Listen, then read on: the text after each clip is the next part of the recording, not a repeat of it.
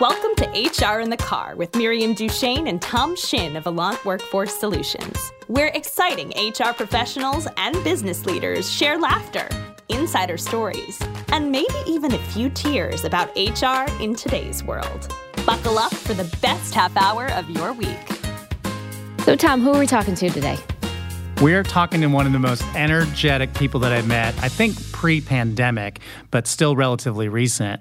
Joelle Monaco has her own consultancy called Joelle Monaco Consulting. Easy to remember. Yeah, but she has so much energy. I can't wait to let our listeners hear all the things she talks about in terms of workforce development. And she had some really interesting takes on, how this nonprofit starvation cycle can impact things and what businesses are doing today. The trends that she brought out, it was like Johnny on the spot. Absolutely. I met her during the pandemic through one of our virtual networking groups, and I've just always liked her. And her philosophies are very similar to ours. And not that we don't want people with different philosophies to join us, because we do, but I so get everything that she's talking about. So she's a real delight. So let's listen in. Welcome, Joelle Monaco, to HR in the Car. We appreciate you joining us today. For those of you that don't know Joelle, she runs Joelle Monaco Consulting, and her three primary focus points are people, process, and performance. So as we introduce you, Joelle, tell us what that means. It's kind of a loaded question, Tom. Thank you first for having me here. Really, what I do through consulting is I work with organizations to really look at putting a person-first approach in their business. So if we start with the people, then it impacts the processes, which ultimately impact and influence the organization's performance. So instead of starting with the end goal, we start with the people. Excellent. So when you're at a cocktail party, what do you usually tell people you do? Definitely not that. I usually say I work with businesses to empower them to bring their HR or their human capital and their operations together. So really bringing the people into the business, because so often, when we look at organizations and their annual planning or their business line, people or human capital aren't integrated into that. So really, working on those pieces to bring it all together. I mean, it seems like a no-brainer to me that you have to put the people first. I mean, come on, right? Yeah. If you don't have the people, you don't have performance to run your business. So what's the point? Exactly. I always say, go ahead, sorry. That's okay. But it fascinates me that this is a concept that makes complete sense to me. But there's a lot of organizations where I'm sure you're going in and they have that light bulb moment or that aha moment. Or none at all. Yeah. Which is even scarier. Right. They just think, I know I'm going to build this business. I'm going to have 10 people, so I'll just hire them because that magically happens like a snap. Yep. Right? And I can find them, no problem. Don't forget, there is a people closet. And they're just going to fit into this role exactly how I've imagined them. It reminds me of, there's that video where you have the woman sitting there watching the blocks go into the holes, and it's like the square peg goes into the round hole. The rectangular peg goes into the round hole, and she's just going nuts because everything's going into the round hole, and she's like, no! Yeah. And, when we look at the workforce, I always say, your organization has a mission, but if you don't have your people, you can't achieve it. And so often when we plan projects or operations, we start with what is the end result or what's the product or widget, never thinking about what strengths do we have? What additional skills or resources could our people bring? And then build the product to model that. We kind of work it backwards. Yeah. Talk to us a little bit about what's the trend that you see, regardless of the type of business, big or smaller industry, that is like a common trend or a common thread. So if we're looking at right now, it's definitely the stressor of labor shortage, right? Everyone's talking about it, and I feel like this people-first approach really has been brought to the surface. Many more businesses and organizations are interested. And when organizations are looking at a labor shortage, they're looking at retention. And I always say, retention is holding people still. Right? We're just going to hold on to them. And it's more of a reactive approach. So what I'm working with a lot of organizations is to say, flip that. How do we make it person first? We focus on succession. How do we build people up and make them want to be here as opposed to holding on to them? And that model really aligns with that person first approach and really saying, okay, who do we have? How do we build them up? Because we know it's cheaper to build someone up and have a line of succession to senior leadership or whatever their role may be than to lose them and try to fill that position. But you know how the business world goes, sometimes we're only inclined to be proactive when it's reactive, right? We're always fixing a problem, and it's hard to find the budget to be proactive, or there's more barriers to say, hey, we want to invest $1,500 every year into every member of our team to make sure they feel empowered, educated, and invested in, as opposed to spending a heck a lot more of that to replace them. I think that's the biggest key, is that if you actually would put into writing the logistics and just the revenue loss and the money spent and really what it costs to keep people and develop them and put them on a path for success, as opposed to doing the opposite and recruiting new people all the time. I mean, hello. Not that I'm trying to put you guys out of business or anything, but sometimes I scratch my head, because one of the first questions I always ask a client is, have you looked at your internal team? Who on your internal team could potentially do this job? And 9 times out of 10, they say, yeah, there's no one. Yeah. But they're not a company of 2 people. So it's fascinating to me, because that happens so often, and the dollars and cents just don't make sense. Well, and then when you look at it, then, from my perspective, I really say, okay, well, how are people valued in that organization? Are they getting trained? Are they getting developed? Yeah, and what is their leadership style? Right? Because we know there's a difference between managers and leaders.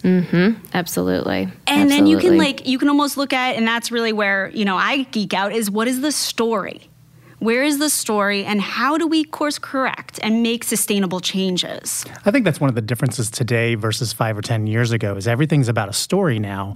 And the folks that are struggling to connect that story versus just giving, here's your marching orders, go complete this, go finish this, get this done by whatever deadline, you figure it out. They don't care about the context. Whereas our audience today is so used to, whether it's from an entertainment perspective or just having a reason of why. You're Simon Sinek. What's your why? I was just going to say, what's the why? They want to know the why. Right? Absolutely. But we're seeing more and more of it come out. We're seeing more and more people talk about it, which is great. I was in a discussion earlier, and we were talking about what's the drawback. Well, people buy into it, but they're not acting on it. No, and it's a checkbox. Because it's too hard. Right? It's work. Everything is work. But they don't equate, this is the odd part, is they don't equate the loss of somebody as work. No. Yeah. And they don't include that in their finances and their losses, right? That's just the cost of doing business. But it's, hand over end, more expensive. It's a reactive model. Because you go into any business and you say, and this is a calculation we do, to bring it back to what you were kind of talking about. We ask them, okay, calculate what was your turnover cost? And then we say, okay, what happens if you invested $1,500 into every team member? You're saving 50% easily in most companies, but to get finance department, executive level, the board to sign off on that, it's painstaking. They haven't written it in as a line item. Correct, because human capital is not in their business plan. Even though it's human capital. Yeah. All right? You need people. Oh my gosh. Say you have a company that comes to you and they say, help. What is a make it or break it for you to even be willing to work with them? What are things that you would be like, I can't help you because of whatever? What do you see out there? Well, I think it's also, really taking an assessment of what does the culture look like? What is the buy-in? Who's bought in? Is it just the HR team saying we really need help? Or is it senior leadership, HR team, and the team saying, we're doing this as a collaborative? We have devised a committee, and here are things we found, here are opportunities, and here's what we're willing to invest in this. And that's when I really know, okay, it's not just about saving face and tying it to their mission and vision and value because it's on their website, and they have to do that, but it's something that, they're willing to put the money where it counts. And I think a lot of times, we have leaderships or all organizations come to me and say, we want to do a training. And I'm say, well, that's really transactional. While it's a great first step, a training isn't going to get to the root of the cause, the impact, or really, frankly, tell us much. So, when I'm looking at organizations making sustainable change, it has to include every level of the organization being committed to it. Yeah, it's kind of the guest speaker for that adjunct professor who just needs to fill 1 hour of time during the semester versus an entire certificate or diploma or whatever credential program you want to, however you want to phrase it. But that's what I'm imagining. You're filling seats. Yeah. And for a long time, we've pieced together things because we didn't have the budget, or, working with a lot of small, medium, and nonprofits, it's pieced together. But we also look at, what is a priority in the budget? How do we make this a priority? I talk about the nonprofit starvation cycle. And I use this with businesses too, because we are our own worst enemy. We create budgets to cut cost, and then we pitch them, knowing that it's not sustainable. So then we're always working below the budget. And then that's when leadership it's no longer an overhead cost. It becomes part of a program or, a department cost. And then you lose the whole focus on people, leadership. What does that mean? Because we're just starving ourselves in this continuous cycle, always cutting budget, but increasing numbers, right? And a lot of businesses, I see this at the end of the year, well, we missed our annual goal, but we only missed it by this much, so we're going to increase it anyways, right? So now you've decreased how much you're going to invest in people, and you increase the expectations. Yeah, it doesn't equal out. Not at all. Right? Yep. And so it's like, and then the whole piece I look at and really challenge and ask leaders to say, what is that people experience? How do your people feel when they hear that, when they see that? I think they're afraid to ask that question. Yeah. They want to, and then, in the HR space, yes, we're human resources, but there's always that fear of knowing too much information. It's ironic, for sure. Well, and I like what you said about, I think it's really important for people to understand that the C-suite, the business owner, whoever that might be, has to be 100% behind it and champion it. Yes. Now, the HR team or whoever's involved might be helping roll things out and being that conduit, but it's not all on them. And I know a lot of times I think business leaders think, well, HR will just take care of that. Yep. And HR can't just take care of everything. HR can help lead the process. But if you are not acting and showing that is important at that top level, it's not going to be successful. We model what we see. Absolutely. Absolutely. So we always talk about questions of the week. We always like to have our guests give their take on the questions. Yep. And we talked about a couple of different ones, and we didn't really settle on the one that we were going to talk about before we started recording. So you looked at them. What one surprised you the most, or what one do you want to talk about the most? And then I can go into it. Oh, man, it's a tough draw here. But given our conversation so far, I'm going to sway towards the engagement one. I had a feeling that was where we were going to go. So we recently polled our readership, I guess we'll call it, on engagement in an organization. And the question was, how engaged are your company's employees? Our choices were fully engaged, most are engaged, it could be better, or not at all. And we had about 22% that said, yep, our people are fully engaged. We had 33% say mostly. We think they're mostly engaged.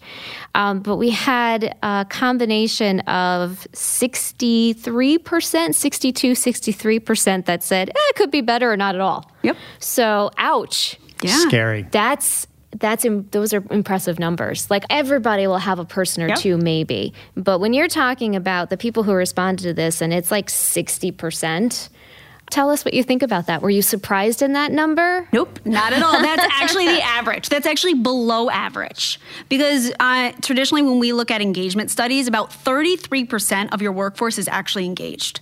The highest percentage is not engaged, and then around 16 to 20 is actively disengaged, which means they've got a foot out the door. Yep. So, when I'm working with organizations, we're really focusing on that 50%, that middle. But a lot of times, with this survey, a lot of times I ask who's taking it? Because your perception is your reality. Yeah. When we look at senior leadership and they say, well, how engaged? Oh, everybody loves to come to work. Exactly. Right. Absolutely. Absolutely. Yeah. Yep. Versus the people, what is their actual experience? How do they feel? And we see this across all industries. A lot of times we look at it from employee engagement. We tell employees what we're giving them. We tell them how they should feel versus asking about people experience and really saying, what do you need to be successful, to feel empowered, and to feel like you're part of this organization? So it's almost two different conversations. And while they don't compete, they're actually compatible. But that's also, when I look at this data, I don't think it's pretty typical. I would say for, the grand scheme of things, it's actually higher and more positive than what we traditionally see. Interesting. It was funny. I was listening to something the other day on the radio, and they were talking about the 4-day work week. Yes. And how that's been getting such traction. And then this woman who was representing a company, this is a national conversation I was listening to, and the woman said, well, 4-day work week is nice. I said, but she said, if you are mandating that your employees work 4 days a week and they always have Fridays off or Mondays off or whatever it might be, what happened to the flexibility? Employees still want more flexibility than they want something mandated. And so unless you talk to your employees and figure that out, you're never going to know. But we think we know what they want, right? But nobody wants to ask, because you kind of said it before, Tom. You were like, well, we don't ask them because sometimes we're afraid of what they're going to say, right. But you're not always going to please everybody, right? That's the end all be all. Be transparent. You're not going to please everybody. But if we're shooting for the stars and hoping for the dreams of what we want, that's going to be really different, especially if your C-suite is making those dreams and hopes versus your hourly employees or maybe your consultants or your temp agencies, right? Because they may have very different needs. Yeah, and I think that's also a gap that, a lot of times organizations don't recognize is while they think their benefits are fantastic and their flexibility is amazing because they have a 4-day work week, it doesn't meet their whole workforce's needs. It's actually interesting out in California.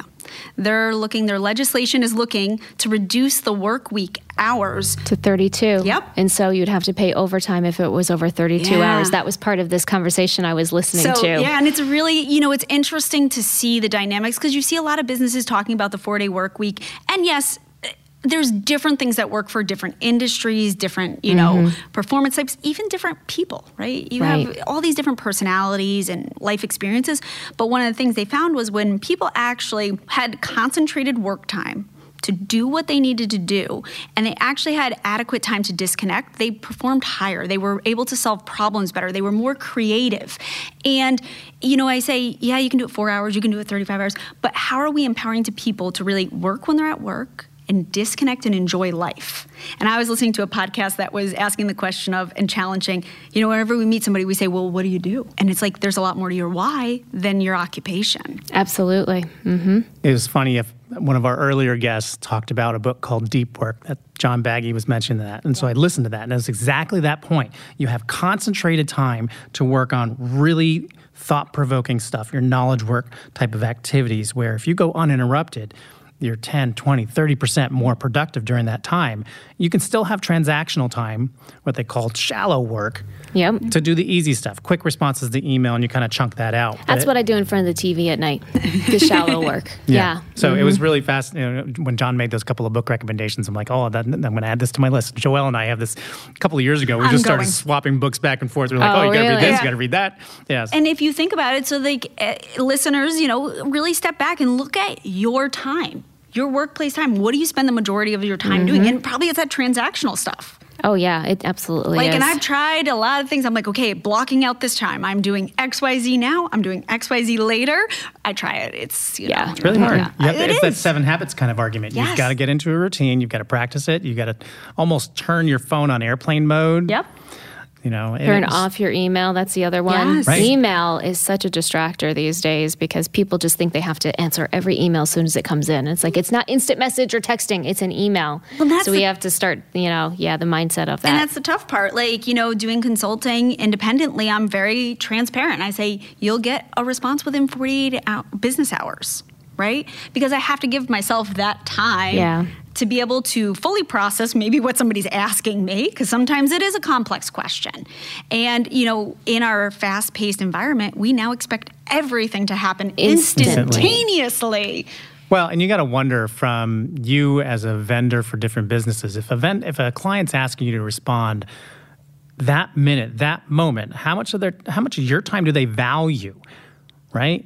Is it that earth-shattering that it has to be decided on that very minute or within 5 minutes? The whole thing's going to fall apart. The ship's going to sink. Yep, In absolutely. my house, we call it worlds colliding or the world's ending. Yeah. You know, I'm the Queen of England. Yes. I play the REM song, Is It the End of the World as You know it, right? So my family has great fun with that. So since we're talking about books and reading material, is there some latest books, latest article, some latest trend that you've read about that you wanted to bring up and share with our listeners? So being that I'm going to take a unique perspective, we're talking about organizational development. I'm just going to plug it out there for people that may be new to understanding what are organizational development topics or areas.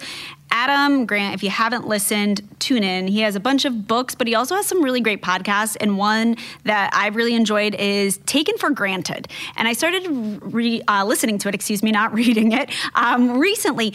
And it challenges the things that we take for granted and the good old saying of, well, we've always done it that way. Mm-hmm. Really? And he brings people on the podcast to challenge, like, well, why have we always done it that way? How can we rethink it? And how can we restructure, and really challenge ourselves? And for me, even going in and challenging organizations, a lot of times his guests will come in and I'll be like, yeah, why do we do that? I don't know. And it just gives you food for thought. And then it's practical where you can really go back to your organization and say, okay, how do we do it? How can we challenge the status quo to really elevate? And then, of course, I'm always rereading books. I'm actually, one I recommended to you, Emotional Intelligence 2.0. It's a fan favorite. I love it. Just rereading it, there's a lot of conversation around emotional intelligence now. A lot of businesses are looking for different ways. And it's been, an up-and-coming topic of, it's a leadership model. Yeah. Really, emotional intelligence is really high up there. So, I'm always crafting up new things. So there's something in the hopper. That's awesome. Yeah, I just ordered that book Did you? I have it at home. I ordered it for somebody that I'm doing some coaching for. Yeah. Just because it's so insightful. My wife went through it, and I can't tell too much about that because I'll get in trouble when I get home. But she left her score sheet out, and we'll just leave it at that. So, I have a lot of fun with that conversation. But really great book. Travis Badbury did a great job on that one. So I love that you mentioned podcasting, because here we are podcasting, Absolutely. right? So you're the first one to mention that from our guests that we've had I so much far. prefer listening than reading. Yeah. So I listen to a lot of audiobooks. I always have different things going on. And it really depends on my mood. I'm like, do I need some quick inspiration? All right, turn on a podcast. Like, do I want to get deep in something? Let me actually physically read a book. Or am I just looking for passive distraction? I'll listen. Before we close, we also like to usually talk about, something outside of our occupation and the things that, define us, so to speak, using air quotes. Outside of your work and your occupation, is there any organizations, any community-based groups, nonprofits that you're involved in that maybe people might not know about and should take a look at? So I'm going to do the terrible thing of saying, a lot of the organizations I support are workforce driven, because so many people don't look at workforce driven organizations, right? They donate to nonprofits that we're aware of, right? And there's really great causes, but there's so many people in the workforce or trying to get in the workforce that don't have their needs met or are looking for additional support. And I think it's a huge market that, a lot of organizations and employers aren't looking to. There's so many unique populations with unique experiences that serve the workforce so well and are looking for jobs and looking for meaningful careers. So I'll just talk about meeting basic needs. I'll give a plug to the Institute for Nonprofit Leadership and Community Development. I help with, and I've done some courses for the University at Albany, but this is a great way to build up our nonprofits in the local community here. If you're not in the Capital Region, find a nonprofit university near you, because I think, we always assume nonprofits, they've got it all together. They employ the largest percentage of our workforce, but they have little to no funding, right, for human capital development, things like that. The other ones I really like are transportation. Okay. Organizations. I'm a big fan of here locally, Tech Valley. Heck right? yeah. Trent. With Trent. Yep. Mm-hmm. We got to talk to Trent. We got to get Trent on here. Yeah. Yeah, that's a great idea. But, they do transportation for workforces. And, yes, the C-suite doesn't see that as an obstacle, but for a lot of people, it's a huge obstacle. Yes. I have, and Tom can feel this too, because we grew up, air quotes again, we grew up in the temp staffing business. And part of our business was across the board, office, industrial, factory, whatever it might be. Mm-hmm. And a lot of individuals, the first thing you would have to say is it on the bus line or not? And even if it was on the bus line, it still wasn't a convenient on the bus line type of situation. In upstate New York. and I talked to Trent specifically, and I said, God, when we were in the real true temp staffing business back 20 years ago, I wish you were around because we would have completely used your services. And I'm constantly reminding my team about, if you hear someone who has transportation issues, don't rule them out. Come talk to me. We'll figure it out. Because we can try to figure it out with Trent. Yeah. So, hey, Trent, you're getting a great plug right now. Right? Well, and that's the story of trying to do more and be more authentic, be more human, understanding of what people's plight is, or plights are. Is it plural or singular? But anyway, it's one of those things that you take for granted when you're talking to candidates about just the ability to get to someplace. Going from downtown Albany to get over to Schenectady. Oh, it's a nightmare. Right? Yeah. I remember I had one temporary employee going from East Greenbush, taking the bus through downtown Albany, all the way out to Schenectady, all the way up to Saratoga. What? And then would get a cab when he got there to get to where he was going. That's like an hour and a half? Uh-huh. Commute. Plus the taxi. The cost, too. And the cost on that as well. Absolutely. Right. Every day. Mm-hmm. And that's the biggest thing. I was in retail for a very long time, and I had a lot of those obstacles, and sometimes I would run like a retail bus. I would go and pick up my team because they would take an hour-long bus, or they would spend $50 on a cab fee. And I'm like, you're spending half of your paycheck to get here. Like, that's defeating the purpose. Exactly. It's funny, we're totally getting off topic, but when it comes to transportation, my husband works in retail, and he works with some younger people, and he will oftentimes come home later, and he'll be like, oh, I dropped this person off, or because he goes, and they don't even understand the math sometimes. He goes, I literally sat down with one person. He knows a woman he works with. She takes Uber every day, every single day. And it's got to be $20 a drop. Twice a day. And so he was showing some of the younger people that work on his team that were, they're in college. And he was like, you realize, you spent this on, that's like 2 hours of your pay that you just spent on this. And it's, stuff related to, he's doing like little financial literacy courses at the store. Because he's like, your Starbucks that you spend this much money on every single day, that's how much of your paycheck is going to that. This Uber, when you do this is how much of your paycheck is going to it. But the Uber thing is a little bit more of a necessity sometimes. Right. You got to work to eat. And exactly. So managing your home return on investment, your home profit margin, if you will. And this is something I talk to a lot with businesses is saying, I use Maslow's hierarchy of needs. What are your team's basic needs? Are they being met? Do they have access to food, sleep, transportation? Right? Because food's also a big barrier. A lot of times we have a lot in the capital region across the U.S., we have food deserts. Yeah. So how as an employer can you alleviate some of those barriers? And how can you show that you truly care about them not only as an employee, but as a person? Because at the end of the day, these are people. They're not robots. They're not widgets. They have feelings. They have families. Like, how do we make our community better at the end of the day? Absolutely. Well, I think that is a perfect way to end our segment with you. What a great wrap up. We didn't even have to do it. She did it for us, Tom. That's fantastic. Thanks for joining us, Joelle. Thanks for having me. It was a pleasure. So to wrap up, thank you so much again for being with us. We will have all of your contact information on our website, along with this podcast, along with links to Tech Valley Shuttle and what was it called again? I want to get it right. Nonprofit University, I'll call it. It will be, I said its whole name. It's actually the Institute for Nonprofit Leadership and Community Development. Yeah, send us the link for that one too, so we can get that up there. I'm not going to try to copy what you just said because my retention is not there today. So again, thank you so much for joining us, and we wish you all the success. Wonderful. Thank you. Thanks. Wow, that was fantastic. Can you imagine that we were going to get that many business plugs in this conversation with Joelle? I think we need to start charging people because we just laid out a bunch of free advertising for a couple of businesses. But that's okay. That's why we're here. This is why we're doing this. This is to talk about our experiences. This is to bring in our community and get the word out about great community partners. But also, again, it's for me, why we do this podcast is to bring our community closer together so that we can partner more and work together. So I loved how she talked about the nonprofit organizations that she was supporting, that were supporting workforce development, things like Tech Valley Shuttle with the transportation for people who need to get to work and don't have other methods to do that. So I loved that. And again, we could have talked to her for 3 hours, in my opinion. She had so much to talk about. I think we had 2 or 3 more questions that we just didn't have time to get to. Couldn't have gotten to them.